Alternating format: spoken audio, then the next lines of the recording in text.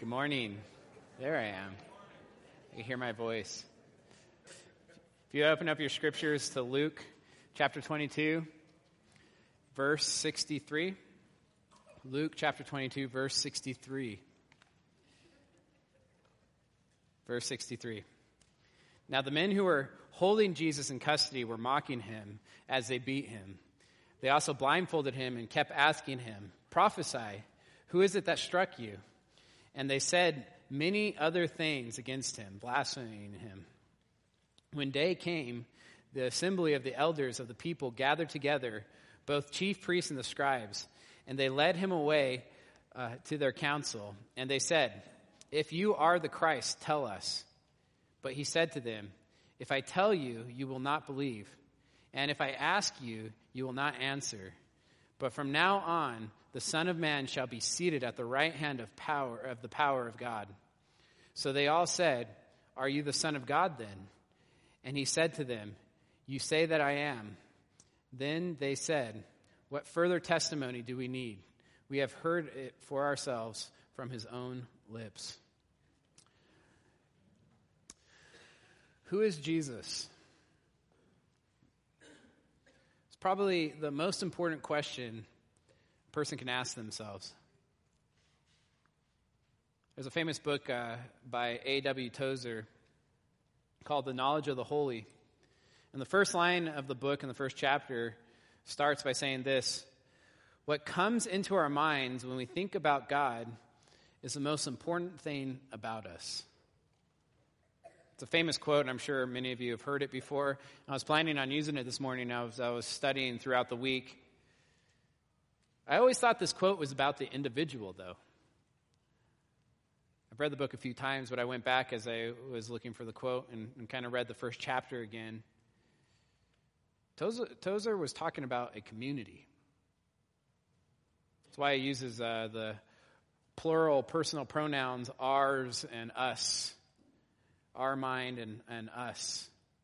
He was talking about the church. Sadly, I believe there's many, many, many churches in our society that do not have a biblical understanding of God or Jesus. In other words, what comes to their minds when they think about God or Jesus is not the God or Jesus of the Bible. So my question this morning for our church, for COBC, what comes into our minds when we think about God?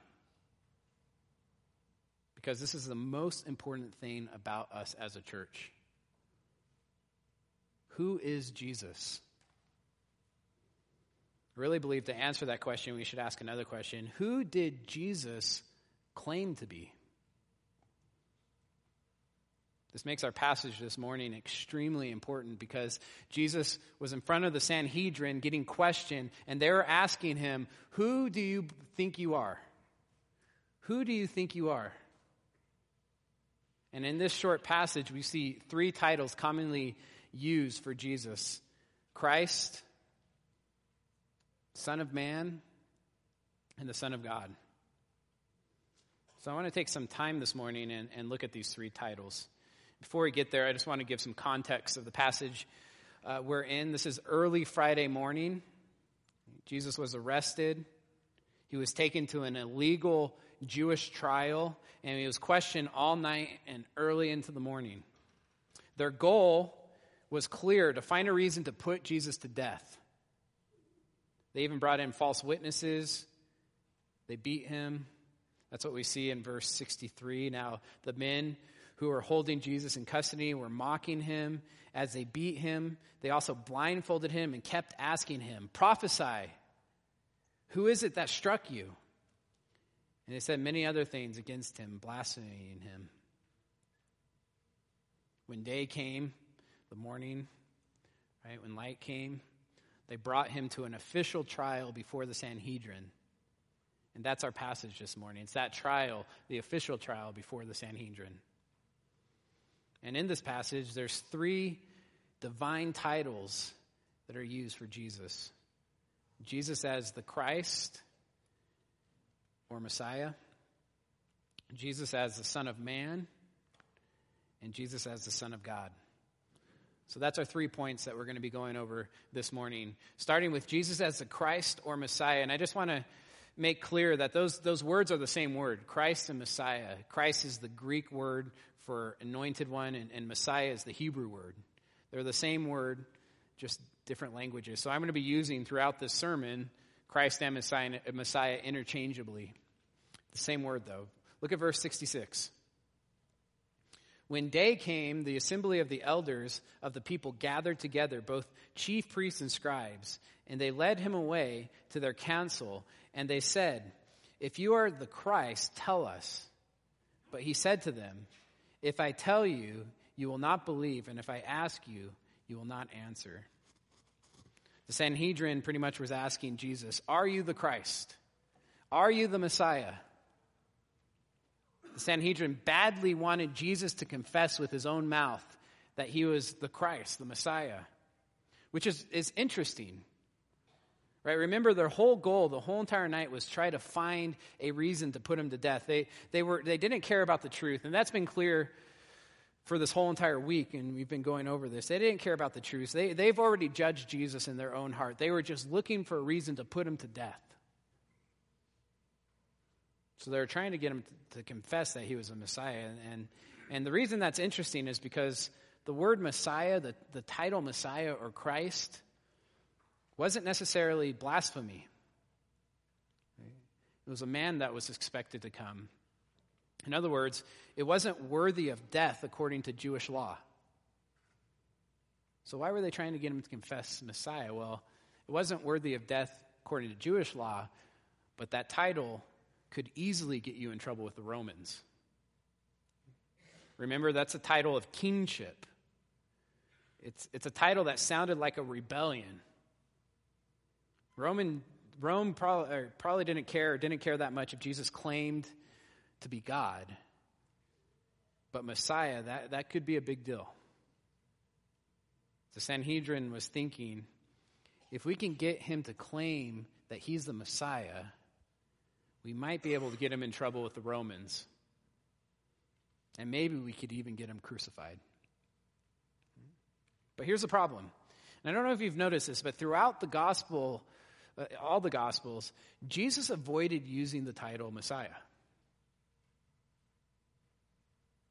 It's not that he didn't claim to be the Christ or Messiah. And he did in places throughout the gospels. He just rarely claimed it. Especially from his own lips, and never in a public way. I think it's partly why people were confused about Jesus. Remember Mark 8, and I've gone over this passage a bunch of times because it's a very important passage in the Gospels. This is what it says, Mark 8:27. And Jesus went on with his disciples to the valley of Caesarea Philippi, and on the way he asked his disciples, "Who do people say that I am?" Right? Who's all the Jewish people, all the crowds, who do they say that I am? And they told him, John the Baptist, and others say Elijah, and others say one of the prophets. In other words, no one claimed that Jesus was the Messiah. And I told you there's a reason for that. It was a bold claim, but there's another reason. Jesus himself didn't publicly claim to be the Messiah. Verse 29 says, he asked them, "But who do you say that I am?" And Peter answered him, "You are the Christ." And Jesus pretty much says, "Yes, you got it. I am the Christ." Right? This is what he says in Matthew 16:16. "Blessed are you, Simon Bar-Jonah, for flesh and blood have not revealed this to you, but my Father who is in heaven." In other words, that's the right answer. So let me be clear. Jesus claimed to be the Messiah. He just rarely to never did it publicly. I mean, listen to what he says in Mark 8:30. After this proclamation, after saying, "Yes, I am the Messiah," he tells them this, the disciples, "And he strictly charged them to tell no one about him." In other words, he told them, "Yes, I am the Christ. Don't tell anyone. Don't tell anyone." And you see this over and over again in the Gospels, especially Mark. Jesus will heal someone and tell that person, "Don't say anything. Don't tell anyone that I healed you." Jesus will cast out a demon. The demon will start talking, claiming that Jesus is the Son of God, the Messiah, and he'll stop him and say, stop talking. You can't talk anymore. On the Mount of Transfiguration, you have the 3 disciples. They're coming down after that amazing experience, and Jesus says, don't tell anyone about this. Why? Well, the answer is actually pretty simple. Because people had a false understanding of who the Messiah was. One commentator put it this way: Jesus rarely asserted his messianic title and generally avoided the term Messiah or Christ because the title was so politicized. In Jesus' day, the title was not generally thought to be a divine title, but that of an agent, anointed agent. In other words, that of a human being. Descended from the Davidic royal line, remember, a king from the line of David, who would cast out the Romans and restore Israel. And that's exactly what the people of Israel wanted. In other words, in the time of Jesus, people thought the Christ would be an anointed man from the line of David, used by God to overthrow the Romans, a warrior that would establish the kingdom of Israel and sit on the throne, an earthly geopolitical king. And that wasn't Jesus. He was the Son of God who came to die for our sins. Therefore, he stayed away from the title Christ and or Messiah. And he told the disciples, don't tell anyone that I am the Messiah until, and this is important, don't tell anyone. He came down the Mount of Transfiguration. He tells the disciples, don't tell anyone about this until the resurrection. And then go tell the world. Because at that point, people will understand what I truly came to do. He didn't use the title Christ in his earthly ministry, the 3 years he walked with the disciples. Instead, he preferred a different title, the Son of Man. That's our second point today, Jesus as the Son of Man. And this is where I want to spend most of our time this morning, on this title, the Son of Man. Look at verse 69. In Luke 22. But from now on, the Son of Man shall be seated at the right hand of the power of God. This title, Son of Man, it's a very, very interesting title for at least 3 reasons. First, in the gospel, the title Son of Man was Jesus' favorite way of labeling himself. In fact, it's the only title he freely used. He used it over 65 times. In other words, you want to know who Jesus claimed to be? Well, he claimed to be the Son of Man. The second reason this title is interesting is the title is not used by anyone else. There's no evidence in Acts or the epistles or even extra biblical documents that the early church called Jesus the Son of Man. It seems like Jesus is the only one that claimed to be the Son of Man, and no one else talked about him, even to this day. How many worship songs do you hear that claim him being the Son of Man? I can't think of any, and I'm sure someone will come and tell me there's 3 or 4, but it's a title we don't use, even to this day. Third reason why this is interesting is up to this point, the night of Jesus' arrest, when Jesus used the title Son of Man, he gets absolutely no reaction by people. No one's offended. No one's shocked. No one's excited. There's just no reaction, positive or negative. So what does this title mean, and why did Jesus use it so much? Well, to answer this, we need to look at the Old Testament. Jesus' whole ministry was founded on the Old Testament. And this title in the Old Testament is actually used pretty often, Son of Man. Here's a few examples. You don't have to turn there, just listen. Isaiah 51:12. Who are you that you are afraid of man who dies? Of the Son of Man who is made like grass. Right? You see man and Son of Man as synonymous in this passage. And for the most part, this is how it's used. Let me give you another example. Isaiah 56:2. Blessed is the man who does this, and the Son of Man who holds it fast. In other words, man and son of man. It's just restating the same term, which just means man. Or Jeremiah 50:40. As when God overthrew Sodom and Gomorrah and their neighboring cities, declared the Lord, so no man shall dwell there, and no son of man shall sojourn in her. Right? Or my favorite one, Job 35:6. How much less man who is a maggot, and the son of man who is a worm? Over and over again, we just see man and son of man as synonymous. It's a term that just means human. I'm just human. I'm a son of man. It has a sense of humility. I'm just a son of man. I'm nothing special. In fact, the book of Ezekiel uses it 93 times to show that Ezekiel is just a man. It's a term, it's a title for Ezekiel. Right? He's nothing special. He's just a man. He's a son of man. And because of this, I'm guessing in the Old Testament use, it's probably why no one had any reactions when Jesus used it. People thought Jesus was just humbly saying, hey, I'm just a man. I'm just a man. It may be even why people thought he was a prophet. I mean, think about that. He did these crazy miracles.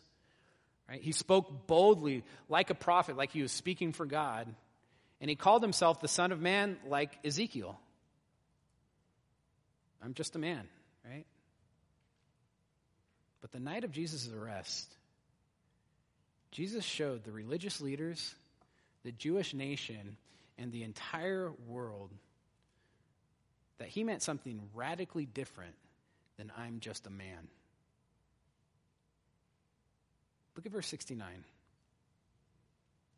But from now on, the Son of Man shall be seated at the right hand of the power of God. Listen, this one phrase here, this one phrase is so deep.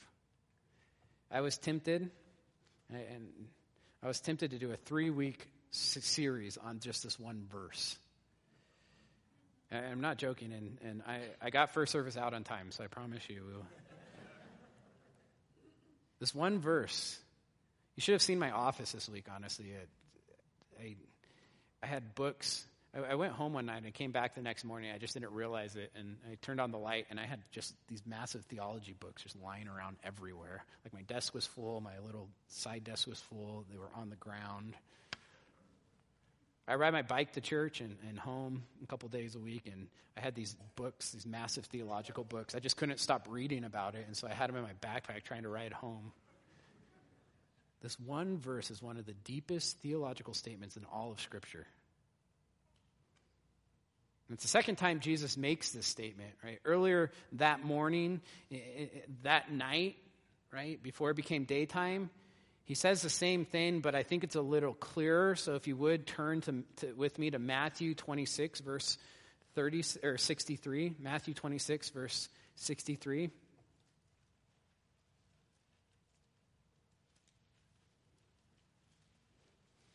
There's something that happens, listen, in these two verses that we as Westerners don't get. I heard an anthropologist that understand Eastern culture really well that was talking about this passage, and we just don't get exactly what happened, especially this part, the very first line, but Jesus remained silent. And that was prophesied in the Old Testament that Jesus would be put on trial and he would remain silent. But that action right there had a cultural significance that I just can't explain. But I can tell you this much. Everything changes after these two verses. Everything changes after these two verses. But Jesus remained silent. And the high priest said to him in disbelief, I adjure you by the living God, tell us if you are the Christ, the Son of God. And Jesus said to him, you have said so. But I tell you, from now on, you will see the Son of Man seated at the right hand of power and coming on the clouds of heaven. Profound, deep, meaningful statement. Listen, I believe this one statement changes everything. This one statement sealed Jesus' fate, the cross. I mean, look at the high priest's reaction. The next verse, verse 65. Then the high priest tore his robe and said, he has uttered blasphemy. What further witness do we need? We don't need any of these false witnesses anymore. Right? We need nothing else. He's done it. He deserves death. You now heard the blasphemy. Verse 66. What is your judgment? They answered, he deserves death. From this point on, the Jewish nation turns on Jesus. Think about this, right? Just a week earlier, Palm Sunday, thousands of people worshiping, shouting, Hosanna, Son of David, you're our King, throwing their shirts down, saying, right over us if necessary. After this statement, in a few hours, they'll be shouting, crucify him, crucify him, crucify him. This night, this one statement, I believe, is the turning point. What did Jesus say that was so shocking?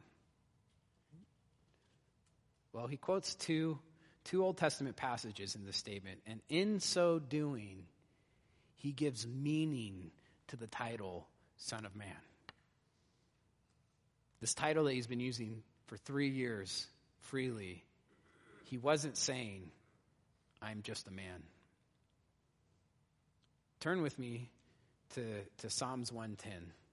The first passage he quotes in front of the Sanhedrin is Psalms 110. Remember, this is what he said. The Son of Man seated at the right hand of power. Right, the right hand of power.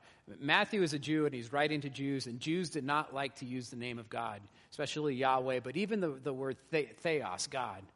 So Matthew avoided it. So by saying the right hand of power, he replaced God with power. But everyone knew that he was talking about God, at the right hand of God, at the right hand of Yahweh. That's a direct quote from Psalms 110, which says, the Lord, you see how it's all capitalized, L-O-R-D, that means Yahweh. In other words, it could just be translated. Yahweh says to my Lord, that's not capitalized, so that's Adonai in Hebrew. Yahweh says to Adonai, Adonai means Lord, Master, or King. In other words, this could be translated. Yahweh says to my King, or my Lord, or my Master, sit at my right hand. That's what Jesus quotes. Until I make your enemies your footstool. Just a reminder who the author of this is, of course, is David writing.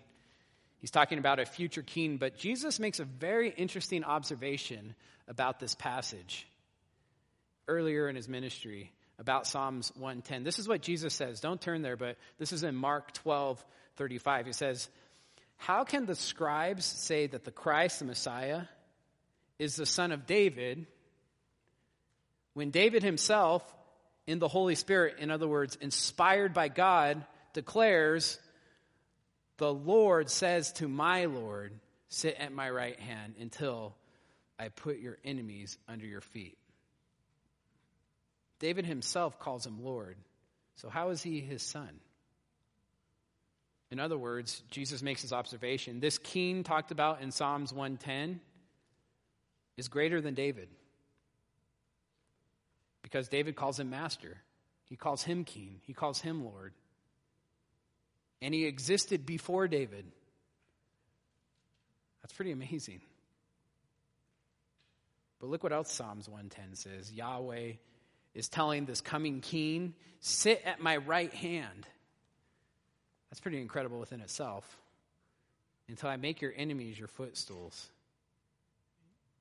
So this king will sit at the right hand of Yahweh. Not only that, look at verse 4. The Lord, again, Yahweh, has sworn and will not change his mind. You are a priest forever after the order of Melchizedek. We could spend a whole entire sermon on that. We will do a sermon on Psalms 110 one day. But not only is this king, he'll be priest forever. So when Jesus said, the Son of Man seated at the right hand of power, he boldly proclaimed who he was. He was saying, I am the king of Psalms 110, who existed before David, will be king forever, will sit at the right hand of God forever, will be priest forever. I mean, just think about that. How ironic is that? Jesus, getting questioned by the high priest, is saying, you're not the high priest, I am, in this one statement. There's so much more we can do in Psalms 110, but I want to look at the second passage that Jesus quotes. The Son of Man coming on the clouds of heaven. The Son of Man coming on the clouds of heaven. This is a quote from Daniel 7. If you could turn there real quick. Daniel 7.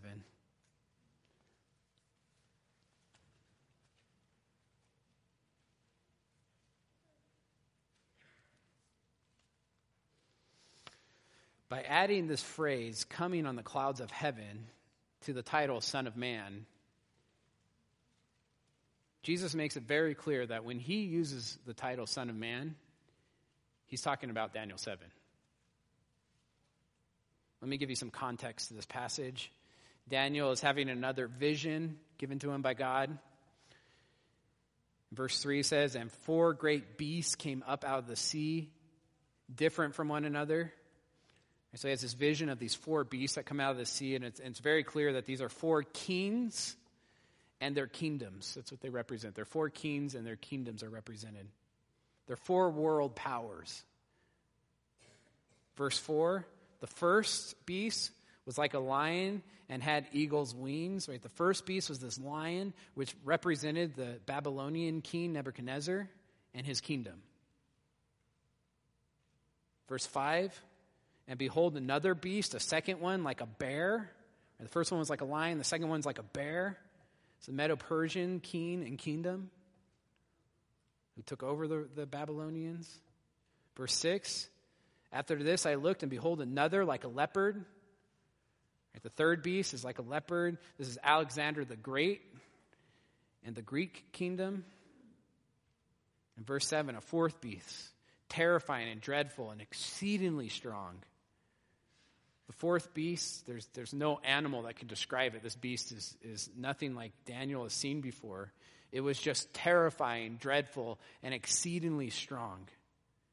It's the Roman emperor and the Roman Empire. 4 beasts that are ravaging the earth. Right? They're beasts. That's why they're called beasts. They're like wild animals. I was riding my bike, I don't remember what it was, last week, I think. And I was out in Stanton Springs, and there was this herd of elk, like 20 or 30 of them, all female, going across the street, and one massive, are they called bucks if they're male? Like deer? Bull. One massive bull. That's a good description, actually. That followed them and then stopped in the middle of the street. And I was like sitting there looking at this thing. It was looking at me. And I'm like, well, I need to get past you. And we just staring. Cars would go by, and he could care less about the cars. He was just staring at me. And I guess he's used to cars or what. There was a Honda Civic that drove past him, and seriously, he was like twice the size of this Honda Civic. And so I turned around and left. I mean, I don't know what that thing's going to do.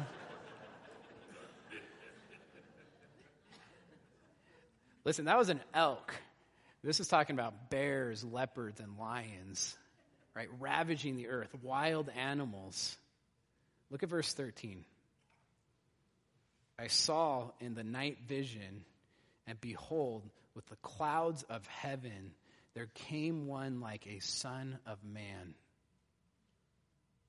One like a son of man with the clouds of heaven. Right, this king looked like a human. He wasn't a beast. This king was human. He was civil. He's just. Not a beast like the other. Not terrorizing the world like the other world powers, like the other kings that were in power. This king is like a son of man, like a human. And he came with the clouds of heaven. For us, that might not mean a whole lot, but for a Jew, there's this close connection in the Old Testament that's very clear between 3 things: God, riding on clouds, and justice or judgment. God, clouds, judgment. Right? 3 things that are very closely connected. Let me just give you some examples. Psalms 97:2. Clouds and thick darkness are all around him, which is God. Righteousness and justice are the foundation of his throne. Right? Clouds, God, justice. Psalms 104:3, he, being God, lays the beams of his chambers on the waters. He makes the clouds his chariot. He rides on the wings of the wind. In other words, God rides in a chariot that's made of clouds. Isaiah 19:1, an oracle concerning Egypt. Behold, the Lord Yahweh is riding on a swift cloud. He's riding on clouds and comes to Egypt, and the idols of Egypt will tremble at his presence, and the heart of the Egyptians will melt within them. In other words, Yahweh, clouds, and judgment. That's why their hearts melt within them, because they know he's coming for justice and judging. Nahum 1:3, the Lord is slow to anger and great in power, and the Lord will by no means clear the guilty. His way is a whirlwind and a storm, and the clouds are the dust of his feet. There's this connection between God, clouds, and judgment. So let's look at verse 13 again in Daniel. I saw in the night vision, and behold, with the clouds of heaven, there came one like a son of man. And he came to the Ancient of Days and was presented before him. And to him was given dominion and glory and a kingdom that all peoples, nations, and language should serve him. Verse 14 is interesting. This whole passage is interesting. First of all, the Son of Man is not just the King of Israel. Look at that. He was given dominion and glory and a kingdom that all peoples, all nations, and all languages should serve him. His kingdom is over everyone. Verse 14 is interesting also because the word serve. This is written in Aramaic. It's one of the few passages in Scripture that's written in Aramaic. It's actually the biggest chunk of Scripture written in Aramaic. It's not in Hebrew, and one of the reasons people think it was written in Aramaic is because that was the popular language of the day, so that everyone could read this. He's not just the King of Israel. The word serve in Aramaic is synonymous with the word worship.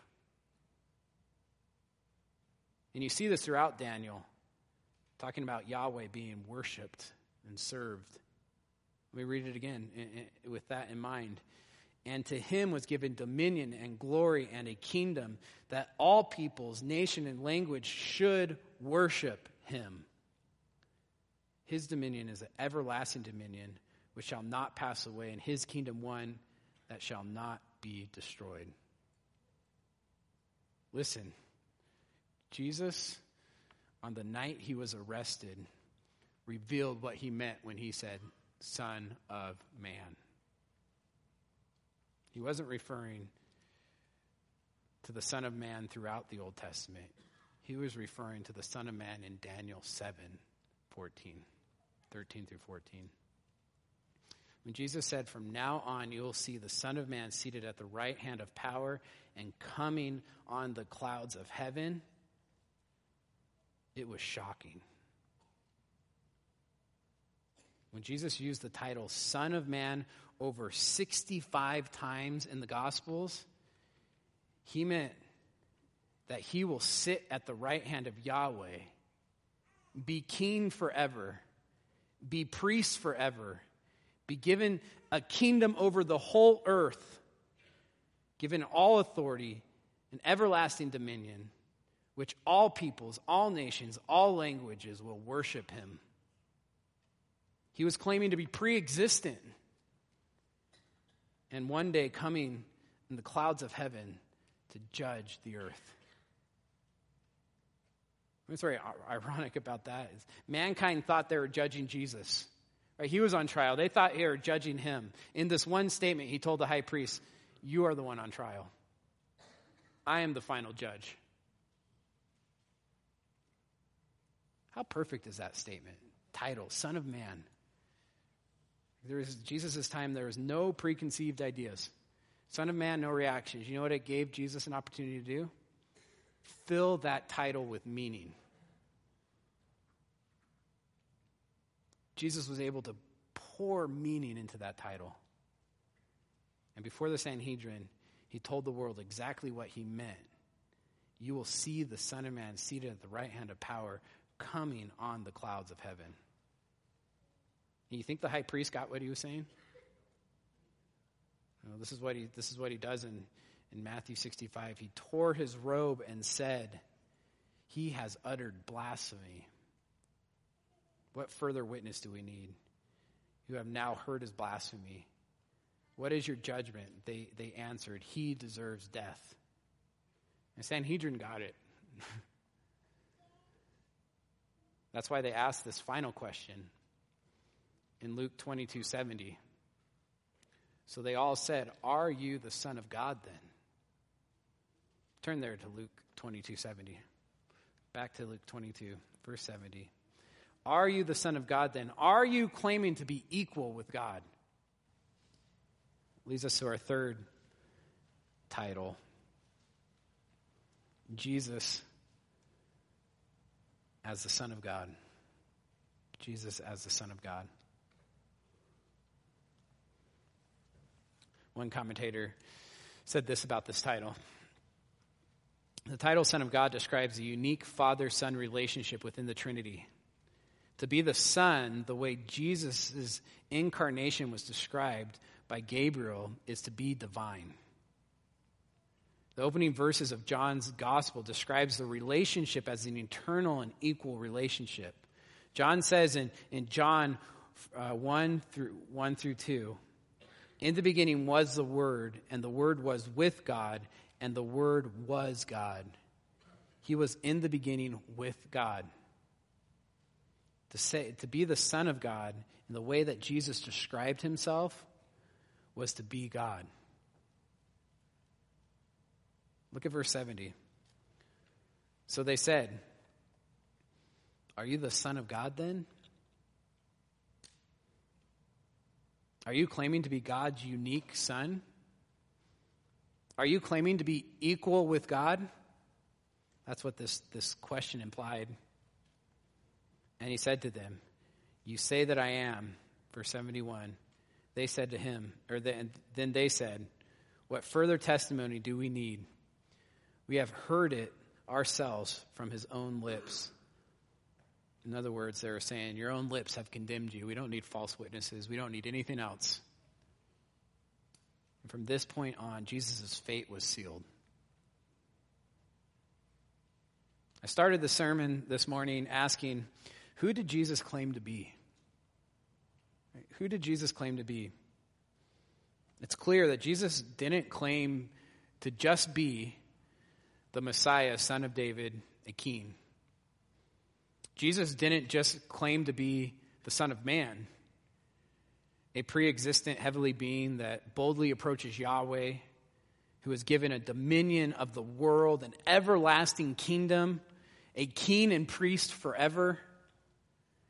Jesus claimed to be the Son of God,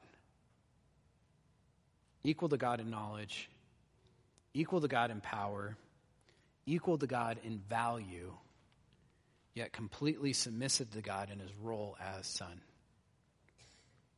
Amazing. Amazing. A.W. Tozer wrote in The Knowledge of Holies, "What comes into our minds when we think about God is the most important thing about us." Listen, we as a church better have a high view of Jesus. Or you better have a reverence for Jesus. So my question is, where are you at this morning? Do you believe Jesus was the Messiah? Right, the chosen one, the anointed one, the one that came to die for our sins? Do you believe he is divine? The divine Son of God? Do you believe he is now sitting at the right hand of God the Father as Lord of Lords and King of Kings, who will one day come back to judge the world? Do you believe what Jesus claimed about himself? Because listen, your beliefs will determine where you spend eternity. Put your faith in Christ this morning. If you don't know him, don't leave without putting your faith in Christ, that he is the Son of God that came, lived a perfect life, died on the cross for our sins, so that we wouldn't have to face the wrath of God. Put your faith in Christ. And listen, if you're a Christian this morning, here's my question for you. Does your life reflect those beliefs? You can claim all those things to be true, but do you live as if those things are true? That Jesus is the Christ, that Jesus is the Son of Man, that Jesus is the Son of God. Let's pray.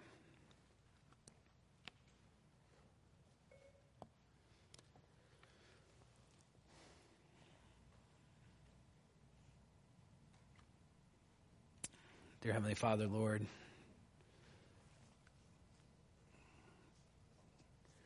God, I feel so unworthy to even be able to speak to you. Yet it's because of Jesus that we can boldly approach you and boldly approach the throne of grace for what he did on that cross, Lord. It amazes me, Lord. It amazes me who Jesus was. Lord, I know the holiday seasons are coming. Lord, as we think about the baby, Lord, in the manger, God, let us not forget who he is. The gravity of Jesus being the Son of God, the gravity of Jesus being the Son of Man, who loved us so much that he came in a manger, lived a life dedicated to you, and went to the cross to pay for our sins. Lord, help that be a reality that weighs on us, Lord, that encourages us, that inspires us. God, I pray for our church, Lord. Help us to have a biblical view, a deep view of you. I pray that our thoughts, Lord, are biblical when we think of you.